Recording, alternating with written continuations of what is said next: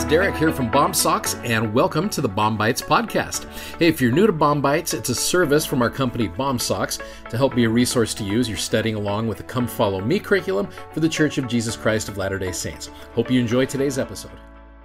So I want to conclude this week with just kind of a brief little message found over in Luke chapter 9. Now, Luke chapter 9 is anything but quick and simple. There's a lot going on, 62 verses in here, many of which are stories that we've already talked about or will be talking about in other episodes and other examples where we've seen this in other Gospels. But I want to take you to the very end, which again, this also is a message that we shared last week about verses 59 to 62. You got a man who comes up and says, "Lord, I'll follow you wherever you go." And he says, "Foxes have holes, the birds have nests, Son of Man hath not where to lay his head." We talked about that last week. "Follow me, but first go let me bury my father." Jesus, "Let the dead bury their dead, but go thou and preach the kingdom of God." We talked about that last week. "Lord, I'll follow thee." This is verse 61. "But let me first go bid them farewell, which are at my home." And then Jesus gives a unique verse here, which I've heard quoted many times. Jesus said unto him, "No man, having put his hand to the plow and looking back, is fit for the kingdom of God." Now, I came across an interesting quote from Howard W. Hunter years ago where he talks about this. He says, "To dig a straight furrow or trench, the plowman needs to keep his eyes on a fixed point ahead of him.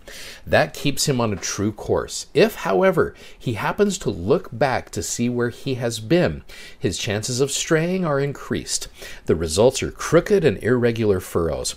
If our energies are focused not behind us, but ahead of us on eternal life and the joy of salvation, we assuredly will obtain it." So I was searching through and I found a couple pictures here if you're watching this. So here's a bunch of furrows with someone who is probably looking back.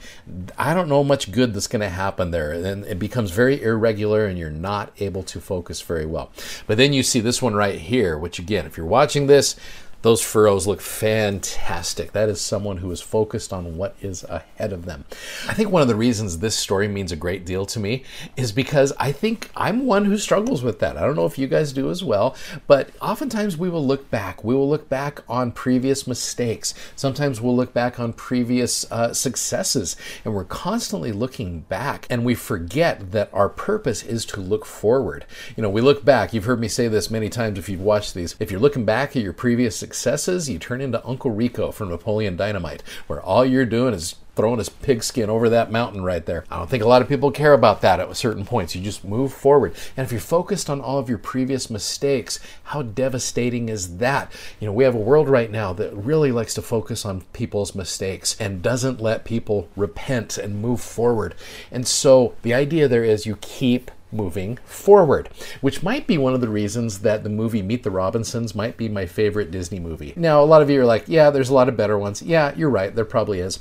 But I think for me, it was probably more spiritual. I watched it at a time in my life where I think I needed to hear that message. And so to hear this message of moving forward, keep moving forward. You're going to make mistakes, yes, but you keep moving forward, which comes from a quote from Walt Disney, which is referred to in the movie Meet the Robinsons. "Around here, however, we don't look backwards for very long. We keep moving forward, opening up new doors and doing new things because we're curious, and curiosity keeps leading us down new paths." So you look forward, you put your hand to the plow, and you move forward. And I think there's some great lessons for you and I there, especially for those of us who are struggling with remembering past things. Here's the Savior saying, hand to the plow and look forward, and you will very much be fit for the kingdom of God. I love this message, and I know that it's true. If you'd like to check out our video that goes with today's podcast, you can find us on YouTube, Instagram, and Facebook by simply searching BOM Socks. That's BOMSOCKS. And be sure to check out our amazingly comfortable gospel-themed socks at BOMSocks.com. Thanks for listening, and hope you'll join us again for more episodes of BOM-BITES. Godspeed, and have a great day.